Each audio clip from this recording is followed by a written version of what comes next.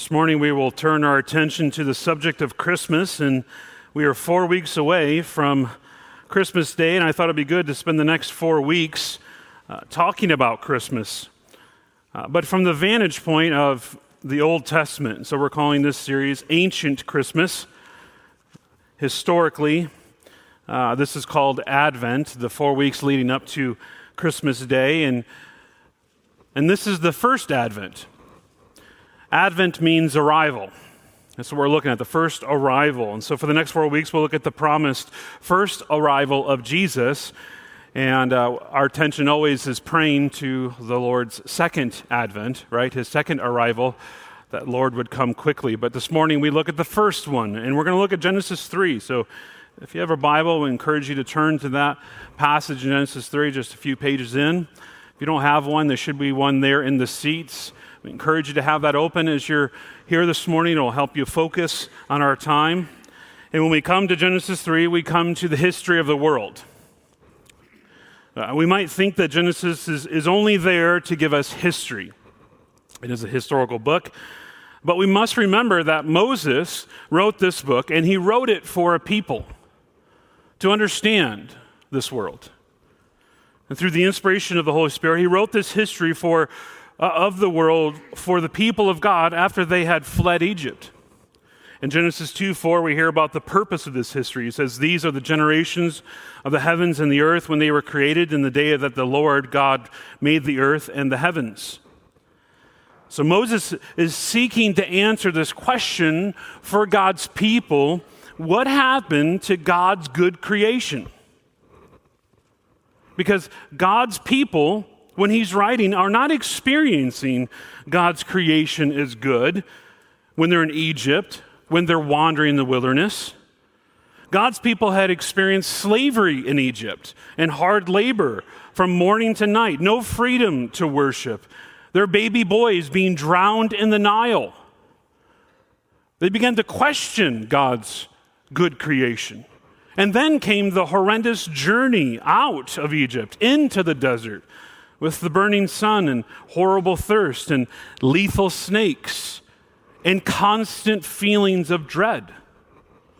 Moses would describe the wilderness in Deuteronomy 8, it says, as the great and terrifying wilderness with its fiery serpents and scorpions. So we need to put ourselves in their position listening to this. And in that desert, every Israelite who had left Egypt died except Moses, Joshua, and Caleb. It was a horrendous journey, littered with grave after grave. Within 40 years, a whole generation's dead. And so you can imagine the question, what happened to God's good creation? Why is life so hard? Why is there pain? Why is there suffering? Why is there eventual death? Why? See, Moses isn't writing a history to just have history. And he's not writing a book for us to argue over for years. He's writing to a people to answer what happened to the good life. He's not simply giving historical events. He wants to direct our eyes and our hearts to the symptoms of all the current issues that we face in our life right now. He doesn't simply give us the what happened, but he also gives us the why, and he gives us the who to look for hope. See, Israel, who's suffering, can have hope that evil will eventually be overcome through a seed, the seed of the woman. There's a rescuer coming. That's what Christmas is about. There's a rescuer coming. So here's the main idea. Here's the main thrust that I hope to argue in this text this morning, this sermon. Rejecting God brings shame and consequences, but Jesus covers us eternally. Rejecting God brings shame and consequences, but Jesus covers us eternally. Adam and Eve sin by rejecting God's goodness and choose their own way of life. And their rejection brings about this nakedness and shame, but God won't leave them in that desperate state. He will cover their shame. He will give a covering, but at a cost. And in that, he will give hope in the midst of sin shame, and death. So there's 3 points as we walk through this. Doubting sin's sway. These are really directed at Adam and Eve. The doubting sin's sway, sin's secret shame, and third, experiencing sin's consequences. So if you haven't already, turn to Genesis 3. We're going to read verses 1 through 21 this morning. I think maybe in the bulletin or it was announced earlier, we're going to stop at 15, and I changed my mind. We're going to go to verse 21, okay? Verse 1, now the serpent was more crafty than any other beast of the field that the Lord God had made. He said to the woman, did God actually say, you shall not eat of any tree in the garden? And the woman said to the serpent, we may eat of the fruit of the trees in the garden, but God said, you shall not eat of the fruit of the tree that is in the midst of the garden, neither shall you touch it, lest you die. But the serpent said to the woman, you will not surely die. For God knows that when you eat of it, your eyes will be open, and you will be like God, knowing good and evil. So when the woman saw that the tree was good for food, and that it was a delight to the eyes, and that the tree was to be desired to make one wise, she took its fruit and ate. And she also gave some to her husband who was with her, and he ate. Then the eyes of both were opened, and they knew that they were naked. And they sewed fig leaves together and made themselves loincloths. And they heard the sound of the Lord God walking in the garden in the cool of the day, and the man and his wife hid themselves in the presence of the Lord God among the trees of the garden. But the Lord God called to the man and said to him, where are you? And he said, I heard the sound of you in the garden, and I was afraid because I was naked, and I hid myself. He said, who told you that you were naked? Have you eaten of the tree of which I commanded you not to eat? The man said, the woman whom you gave to be with me, she gave me fruit of the tree, and I ate. Then the Lord God said to the woman, what is this that you have done? The woman said, the serpent deceived me, and I ate. The Lord God said to the serpent, because you have done this, cursed are you above all livestock and above all beasts of the field. On your belly you shall go, and dust you shall eat all the days of your life. I will put enmity between you and the woman, and between your offspring and her offspring. He shall bruise your head, and you shall bruise his heel. To the woman he said, I will surely multiply your pain in childbearing. In pain you shall bring forth children. Your desire shall be contrary to your husband, but he shall rule over you. And to Adam he said, because you have listened to the voice of your wife, and have eaten of the tree of which I commanded you, you shall not eat of it. Cursed is the ground because of you. In pain you shall eat of it all the days of your life. Thorns and thistles that shall bring forth for you, and you shall eat the plants of the field. By the sweat of your faith you shall eat bread till you return to the ground. For out of it you were taken, for you are dust, and to dust you shall return. The man called his wife's name Eve, because she was the mother of all living. And the Lord God made for Adam and for his wife garments of skins, and clothed them. So first, what I want to look at is doubting sin's sway. When we enter into Genesis chapter 3, we enter into a major conflict that has sprung up for the first two humans that were created. Just when life seemed to be going smoothly, a villain comes into the scene and a war begins. Now, we tend not to think about Christmas in warlike terms. We'd rather have chestnuts roasting on the fire. And we want to have a merry little Christmas. But that's not what we read in the Bible. That's not what we read in Genesis 3. This is actually war. When Moses gets to verse 15, he says that God will put enmity between the serpent and the woman. The word enmity talks and means about hatred, strife, and hostility. Friends, enmity is a word of warfare. All of this coming in times of peace. So let's walk through this. Verse 1, now the serpent was more crafty than any other beast of the field that the Lord God had made. Satan comes as a serpent, and he's more crafty and cunning than any other beast. It says he doesn't come exposed and clear to what he's up to. No, he's the opposite. Cunning, he's going to protect himself. He has ulterior motives. And he begins with the question, did God actually say? And what a damning question that is.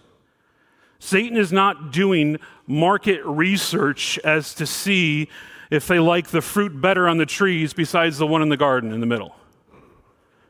He's mocking God. He's making fun of God in the question to Eve. He's trying to get Eve to laugh at God. John, the gospel writer, says of Satan, he was a murderer from the beginning, and he does not stand on the truth because there is no truth in him. When he lies, he speaks out of his own character, for he is a liar and the father of lies. Satan only has one direction, and it's away from God and his word. And the fall, the rebellion of the human race, starts not with an action or even a thought, but an attitude of the heart. And this is true for us in the world today. Not many people, I don't believe, lose faith in God because of an argument. No, most people lose faith in God because of an environment, an atmosphere of snickering, laughing at God. It's snarky questions. Do you really believe that about God? Do you really think that? I mean, that book is really old. Do you really believe God's word is true? That God really gave us the Bible? That's so silly. Friends, most of our kids, if they're going to be tempted to leave God, it won't happen with lofty arguments. It will come through the mocking of God. It will come through the mocking of living for God. It will come through that peer pressure in the world to laugh at what God says and what he says in his word. It will come because they will feel foolish for believing in God, for trusting in the Bible. Furthermore, for many, it will become because they attend church with people like us. People who say they love God and seek to obey God and live lives totally opposite than that.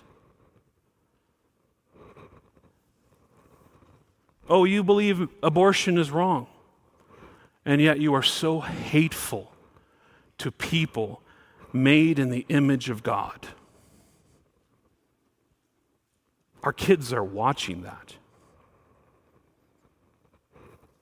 You say that you should wait until you're married because that's the best way. But your marriage is only on paper. You're like two trains passing in the night. In fact, all you do is fight.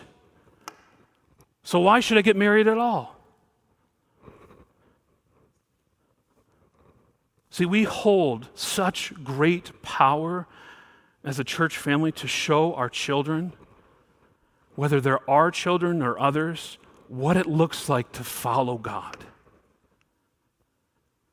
And they will listen to what we say about God, but more than likely they're going to watch us, that if we're actually following God. And that will speak volumes to our kids. So are you living your life as more as do as I say, then follow how I live? The serpent said to the woman, did God actually say? Did God really say that? You shall not eat of any tree in the garden. You see her response? The woman said to the serpent, verse 2, we may eat of the fruit of the trees of the garden, but God said you should not eat of the fruit of the trees that are in the midst of the garden, neither shall you touch it. We won't get into this, but she adds to what God says. But the serpent said to the woman, verse 4, you shall not surely die, for God knows that when you eat of it, your eyes will be open, and you'll be like God, knowing good and evil. You know, the questioning there is, does it really matter? Does it really matter what tree you eat from? I mean, all that really matters is that you have food. I mean, what's the big deal about this tree? Why was there prohibitions against it anyways? See, questions like these emphasize the need for God's prohibition and overlook the abundance of provision that God had given to Adam and Eve. The serpent says that God wants to keep Adam and Eve from becoming like him, referring to the ability to discern for themselves what is good and what is evil. But the issue is more specific than that. The issue is the source of all knowledge and whether God is and should be the ultimate source of knowledge, or can they be the ultimate source of knowledge? See, Satan is speaking in ways that is subtle, seemingly true on the outside, but devastating on the inside. See, if they can discern what is good from evil, then why do they need God? Instead of submitting themselves to the authority of God's word to make them wise, they want to decide the issue for themselves. They want to be autonomous. To act autonomously is to act like you are God. They begin to believe the lies of Satan, and they are doubting the sway of sin. It did seem to them, it seemed unreasonable, this prohibition against the tree. And they forget the goodness of God. And if God's so good, why wouldn't he give them everything? Could God really be trusted? We have the same issues today.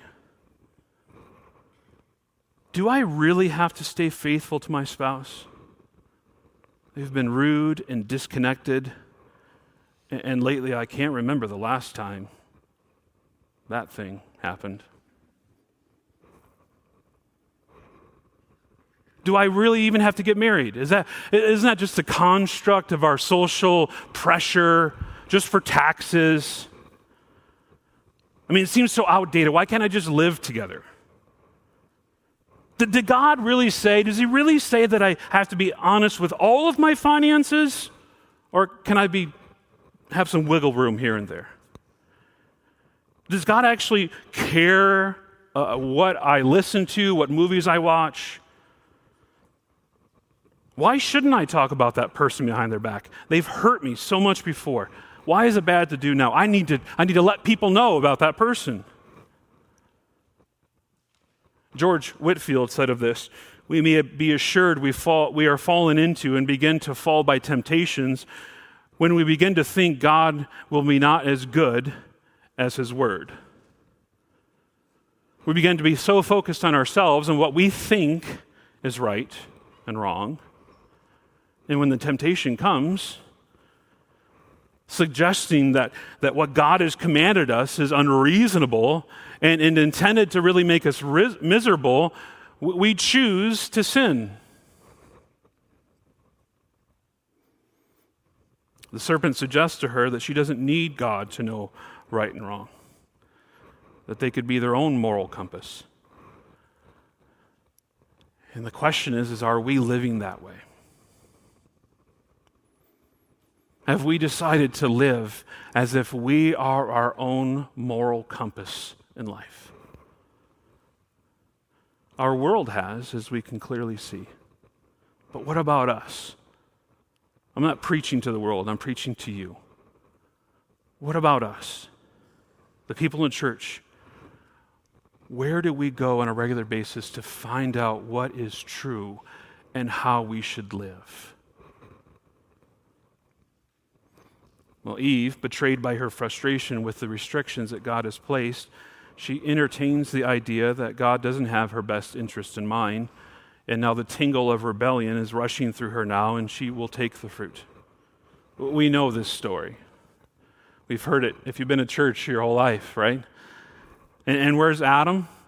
Well, actually, Adam, I believe, is right there next to her, standing passively. He's not deceived like Eve, but willfully rebels against God and his word. So Eve listens to the serpent, Adam listens to Eve, and no one will listen to God.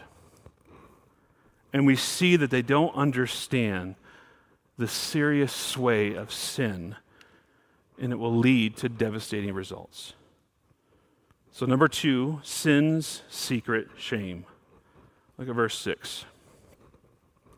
So when the woman saw that the tree was good for food and that it was a delight to the eyes and that the tree was to be desired to make one wise, she took its fruit and ate, and she gave some to her husband who was with her, and he ate. See, Eve is looking at the tree and she sees that it's good. By the way, sin always looks good. If it didn't look good, we wouldn't be tempted with it at all.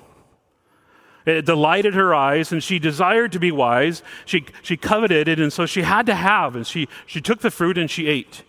Then she shares with her husband, and he ate. Then verse 7, both their eyes were open, and they knew that they were naked. And they sewed fig leaves together and made themselves loincloths. Their eyes were open. Satan was correct in some ways, but they were not like God. Sin leads to guilt and shame. And finally, it leads to a loss of transparency. They could see, all right.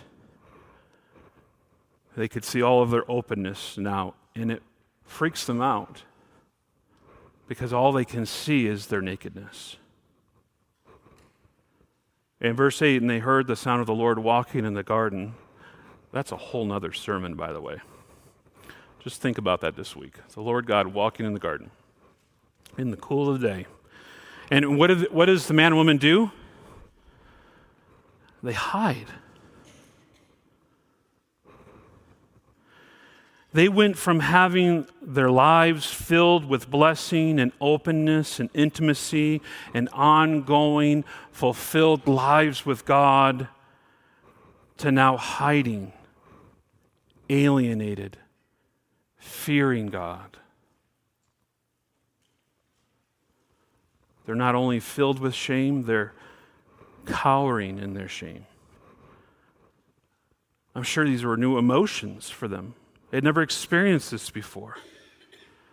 In verse 9, the Lord God called to the man and said to him, "Where are you?" We're going to cover this in the third point, really, but I want you to notice, who does the Lord call out to first? It's not a trick question. The man, Adam. He's the leader. He's responsible. He should have led his wife.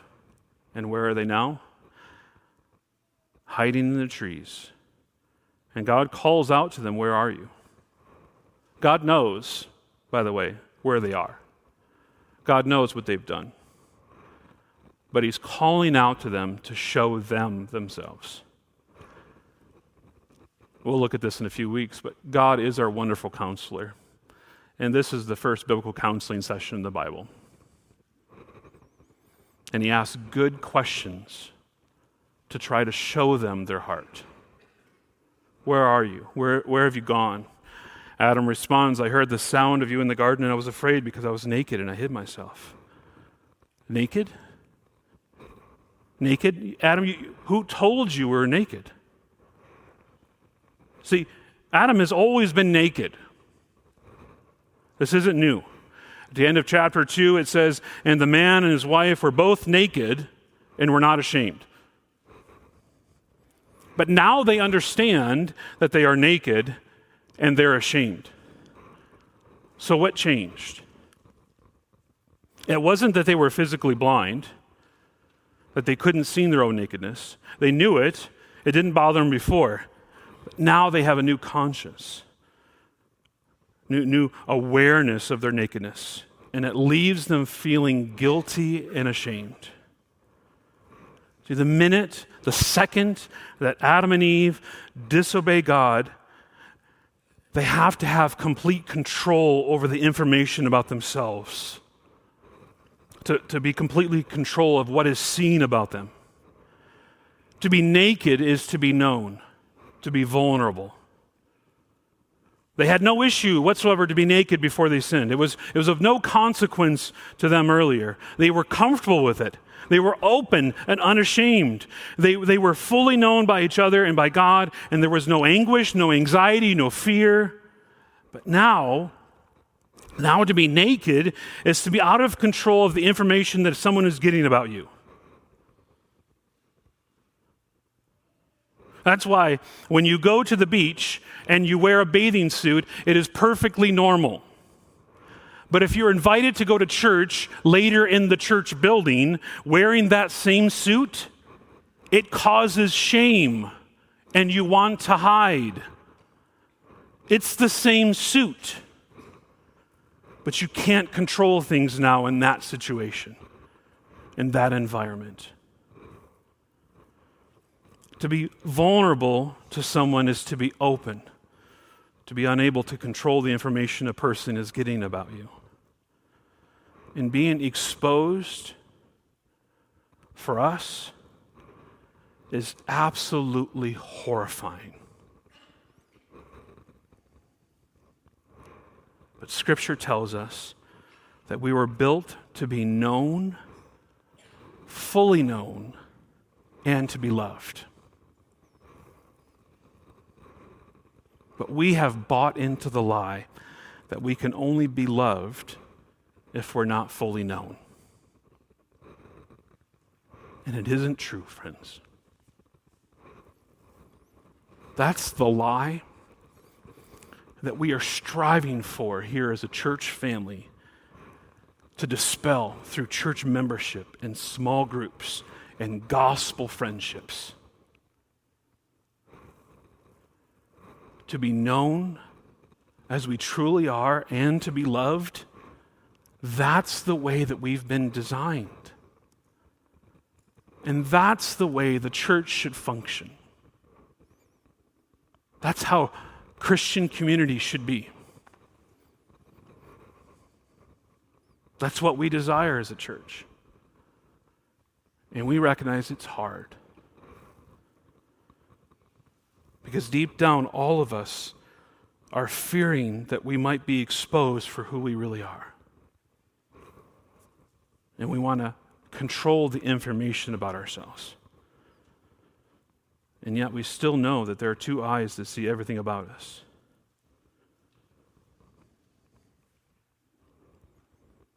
Every one of us here this morning stand before a holy God naked, unable to cover ourselves, unable to cover who we truly are. And there's two eyes that see all of us, and they're perfectly just, truthful, holy, and righteous eyes. Hebrews tells us, and no creature is hidden from his sight, but all are naked and exposed to the eyes of him to whom we must give an account. God is watching us. He sees everything about us. And we know that there's a reckoning coming. And we feel as though we need to try to control the information about ourselves. But friend, God knows everything about us. You can't hide in the trees. He knows where you are. He knows everything about you. Adam and Eve didn't lose their clothes when they took that bite. They never had physical clothes. But they lost something. They lost their righteousness. They lost their acceptability. They lost their greatness and glory. And they lost their purity and holiness. Those were the things that allowed them to stand before God and to walk with Him in the garden without any fear, with no shame, completely vulnerable to Him. They were once able to stand before God, to walk with Him without any humiliation, without any doubts, no anxiety, completely free and loved, and they lost it. And they feel inadequate now. They feel small. They can't stand to be fully known. Do you feel that in your life? You understand what Adam and Eve are experiencing in this passage? Do you see it in yourself? You know, they sin when they take the bite of the apple from the tree or whatever kind of fruit it was, commanded not to eat from. And when they do, they're exposed. And for the first time, they feel the weight of sin. And what do? They cover up, they hide.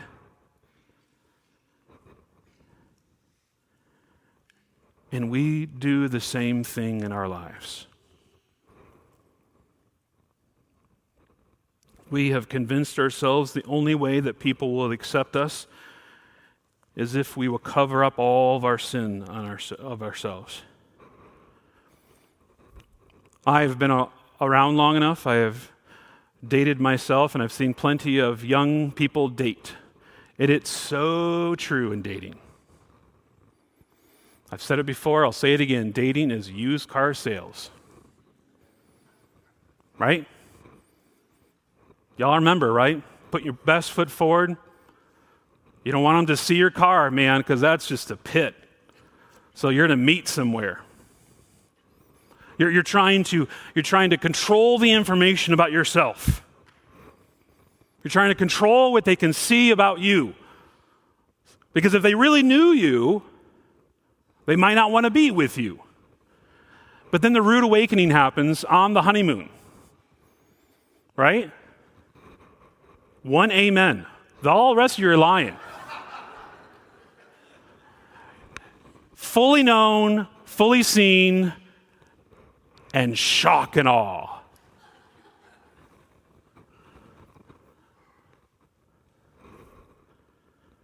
It happens in other ways. You're an extremely private person. No one should know who you are, so you put up a tough exterior. You just don't want to let anyone in. Or there's a person that just has to look good, and so you dress nicely. You spend a lot on clothes. You spend a lot on your hair, your makeup. Or those that are really smart. They're just gifted with knowledge, and they know lots of things, and they want to do all the talking. They want to do all of the discussion to make sure that no one looks at them. They want to make sure the discussion's out there. Or those that are convinced yourself that you have to be married because then you will be fully accepted. There's so many different things. These are attempts to cover up ourselves, and you're trying to hide. You're trying to hide yourself. Even religiously, those that come to church every week, you're always here. You always want to serve. You give faithfully. You have a ministry at the church. And if anyone dares to take that ministry from you, you're just going to take them down. Because essentially, you're using your religion, your service to God, as a cover-up for something lacking in your life. So you know what all those things are? Relationships, work, service, religion. Genesis says to us, they knew that they were naked, and what did they do? They sewed fig leaves together. Those things that we do, those actions that we go forward in to cover ourselves, they're all fig leaves. And you've seen the pictures, right, in magazines or on the internet of Adam and Eve and fig leaves. They're hilarious. That's what we look like when we sew fig leaves together to cover up because we don't want to be seen. We bring these coverings into our life because we're afraid of what other people might think of us. They're all fig leaves. And you feel when you're not covered that you're not accepted, and you frantically look to cover up. I have to cover myself. I cannot let others see who I really am. Friends, God sees you. He sees all of you, and He's not repelled. That's shocking. When we know ourselves well enough, right? Adam and Eve, they hated what they saw in themselves. And they knew God could see them. And what they teach us is that sin causes us to hate the gaze of God on our lives. That we are disgusted with it.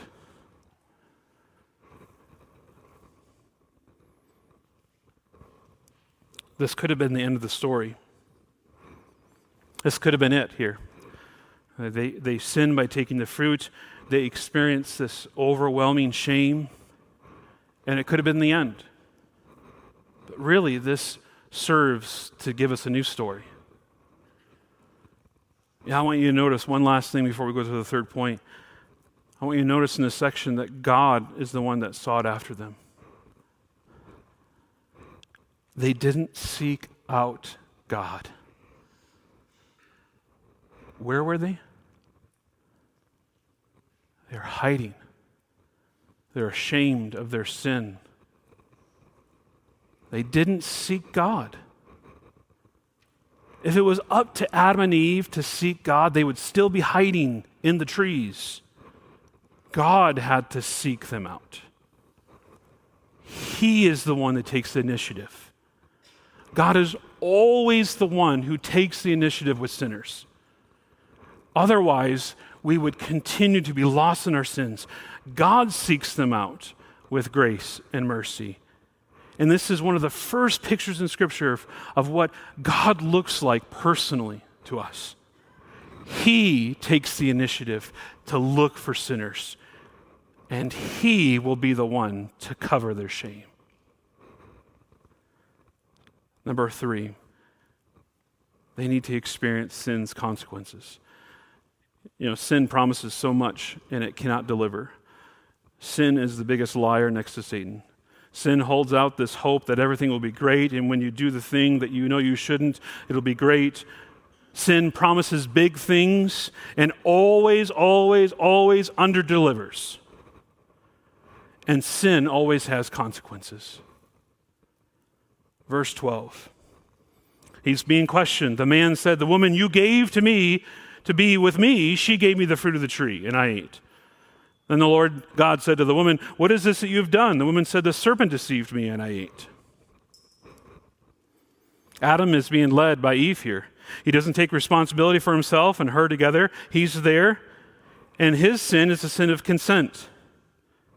There seems to be no fight or even argument about this.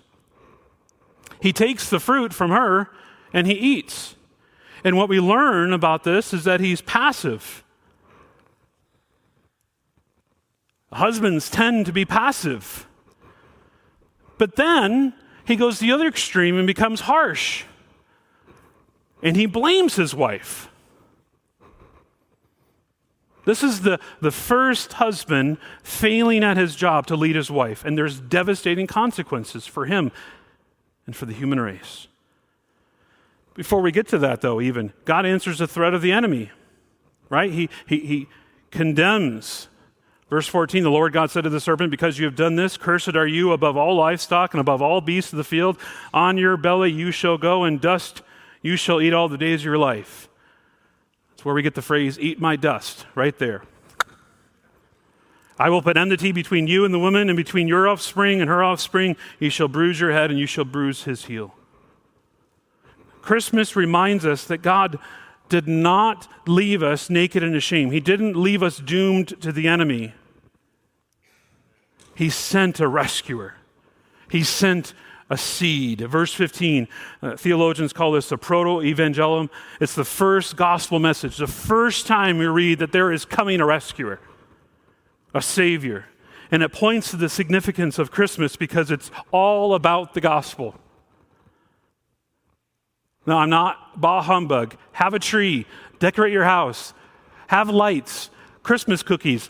Who doesn't love Christmas cookies? Do those things. But don't forget what Christmas is about. It's about God sending his Son to die for us. It's about a rescuer coming to earth. And that rescuer is going to come to cover us, to redeem us. And the seed of the woman will be Christ. And yet there's still consequences. We need to get to those. To the woman, he said in verse 16, "I will surely multiply your pain in childbearing. In pain you shall bring forth children. Your desire shall be contrary to your husband, but he shall rule over you." And to Adam he said, "Because you have listened to the voice of your wife and have eaten of the tree which I commanded you, you shall not eat of it. Cursed is the ground because of you. In pain you shall eat of it all the days of your life. Thorns and thistles it shall bring forth to you. And you shall eat the plants of the field. By the sweat of your face you shall eat bread, till you return to the ground, for out of it you were taken, for you are dust, and to dust you shall return." See, the consequences of sin here are very steep. To the woman, she will experience pain in childbirth. I'm really sorry, ladies. It possibly means before the fall that you had the opportunity to have relatively pain-free childbirth. To the man, you will struggle with work. There will be roadblocks and difficulties. And it wasn't supposed to be this way. But that's not all. And because of the rebellion of Adam and Eve, sin establishes patterns of behavior that affect the marriage relationship. Eve was made to be her husband's companion and helper, but she will fight against that and seek to dictate to him and dominate him. Rather than look to her husband for guidance, she will seek to manipulate him. And the man, instead of loving his wife compassionately and guiding her and guarding her, he will lord it over her and exploit her, or just plain ignore her and her needs. And so rather than having this beautiful one flesh union, there will be strife because of the self-centered stance that they each will take in their marriage. And so what we learn in this passage, husbands, you have the tendency to be passive, to not accept your God-given role as leader in your marriage, or you will tend to be dominant and harsh with your wife. And in the middle is where we should be. But those are usually the two extremes that we see. And both are sins and need to be confessed and repented of. Women, you have the tendency to complain about your husband for the problems of your marriage. And you will seek to control what happens in the family. You won't like what he does or how he leads or the lack of leadership, and so you will exert yourself to lead. Both are sins and need to be confessed and repented of. And because of the rebellion of the fall, marriage has become a battlefield over who will control the relationship instead of a loving union that seeks the best for each other through selfless sacrifice.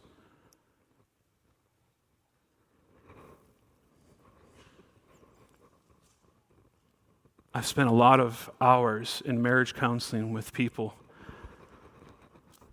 and it usually comes down to these two issues for each spouse.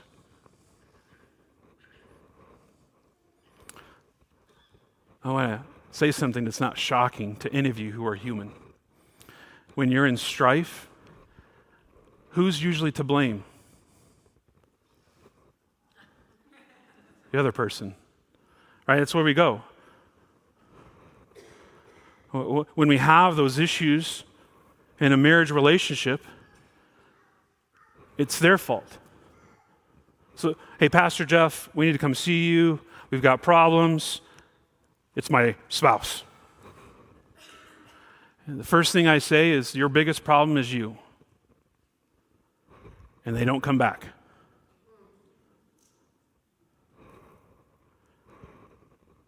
It's easy to say. It's really easy to preach.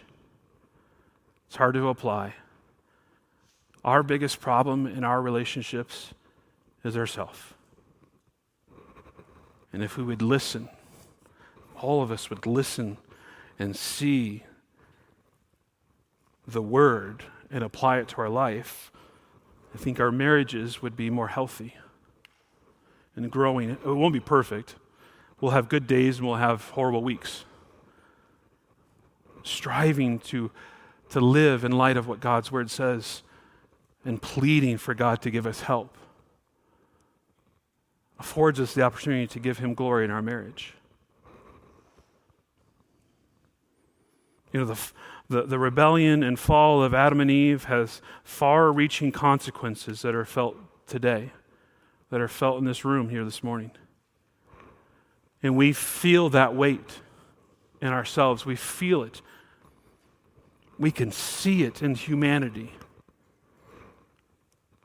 And so many of us see the needs in our own life, in our church family, in your own family, in the world, and we think, who can take care of this? Where is hope? You feel the weight of sin and shame in your life for things that you know you shouldn't have done and you chose to do, and you feel naked and vulnerable, and you want to be covered. The only way to be covered, friends, is to rely on God and His covering. God says all throughout the Bible, I am the God who covers your sins. You remember ever reading through the book of Hosea where Hosea finds his wife who's been sold into slavery and she's on the slave block and she's naked and he buys her back at great cost in spite of what she's done and continued to do to him, and he covers her. He covers her and he gives her dignity back. And the Lord says, this is how I will treat you. In Isaiah 61, where the prophet says, I will greatly rejoice in the Lord, my soul shall exult in my God, for He has clothed me with the garments of salvation. He has covered me with the robe of righteousness. See, God is the one who does that. It's all throughout the Bible.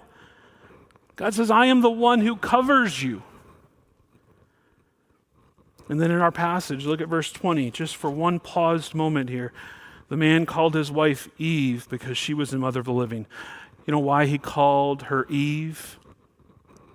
Because he believes the promise that God has given, that an offspring will come. She is mother of the living because the seed will come. And then look at verse 21. And the Lord God made for Adam and Eve, for Adam and his wife, garments of skins and clothed them. See, this is significant right here. They're naked and they're ashamed of themselves, and at this point they have sewn fig leaves to cover themselves, right? And what does God do here? He clothes them. And what does He clothe them with? Skin. That means an animal would have to die. Something would have to be killed to provide a covering for Adam and Eve. This is the first time we see atonement in the Bible. Something dies to cover the sins of others. This is the first death in God's creation. Something dies to cover the sin of Adam and Eve. But it won't be the last death. And we won't have full understanding of the covering that we will need until Jesus Christ comes. Romans 5, verse 12. Therefore, just as sin came into the world through one man, and death through sin, and so death spread to all men because all sinned. If you think it's not fair that sin has spread to all men because one sinned, I'm sorry. We pay for the sins of others. Do you understand that? Just think of TSA, right? I hope none of you need to be looked at, but there's a reason why there's TSA. We pay for the sins of others. Understand that? Great. Verse 13, for sin indeed was in the world before the law was given, but sin is not counted where there is no law. Yet death reigned from Adam to Moses, even over those whose sinning was not like the transgression of Adam, who was a type of the one who was to come. But the free gift is not like the trespass. For if many died through one man's trespass, much more have the grace of God and the free gift by the grace of that one man, Jesus Christ, abounded for many. And the free gift is not like the result of one man's sin. For the judgment following one trespass brought condemnation, but the free gift following many trespasses brought justification.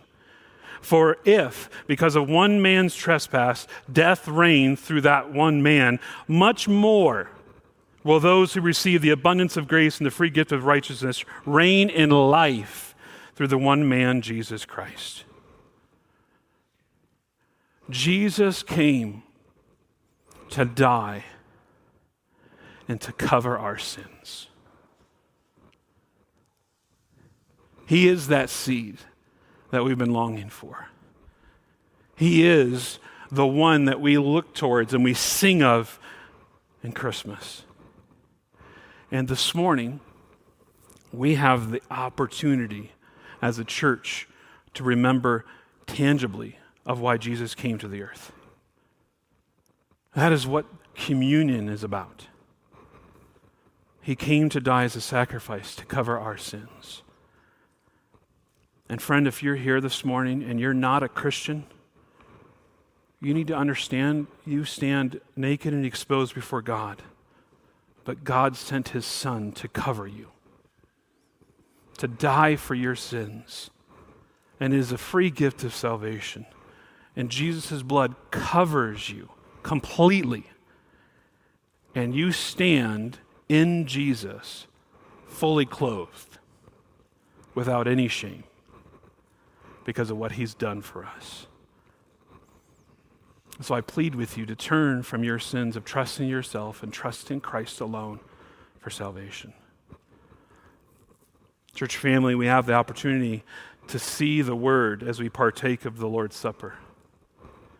This is one of the ordinances of the church. This is the duty of Christians who are seeking to follow Jesus Christ and all of his commandments.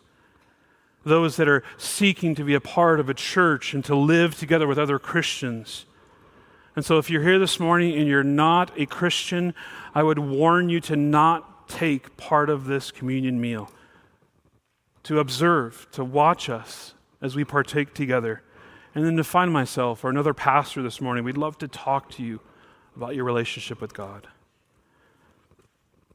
And Christian, I remind you that you partake of this meal not as someone who has lived perfectly this week. We've all sinned this week, either in deed or word or in mind. And so I want to encourage you to spend some time as the elements are passed to consider for a moment your sin and confess that to God. He is faithful and just to forgive us our sins. And so I want to ask those that are serving to come forward here as we partake of the Lord's Supper. Come on forward, and I'm going to pray, and they will partake together. Father, we thank you for sending your Son to come and die on the cross for our sins. His body and blood shed for us on the cross redeems us and covers us and places us in the family of God. And so we remember this morning as we partake of this meal, of the bread and the juice, we remember what Christ has done for us. And we give you glory, God, for your goodness to us, for Christ securing our salvation. For we pray this all in Jesus' name. Amen.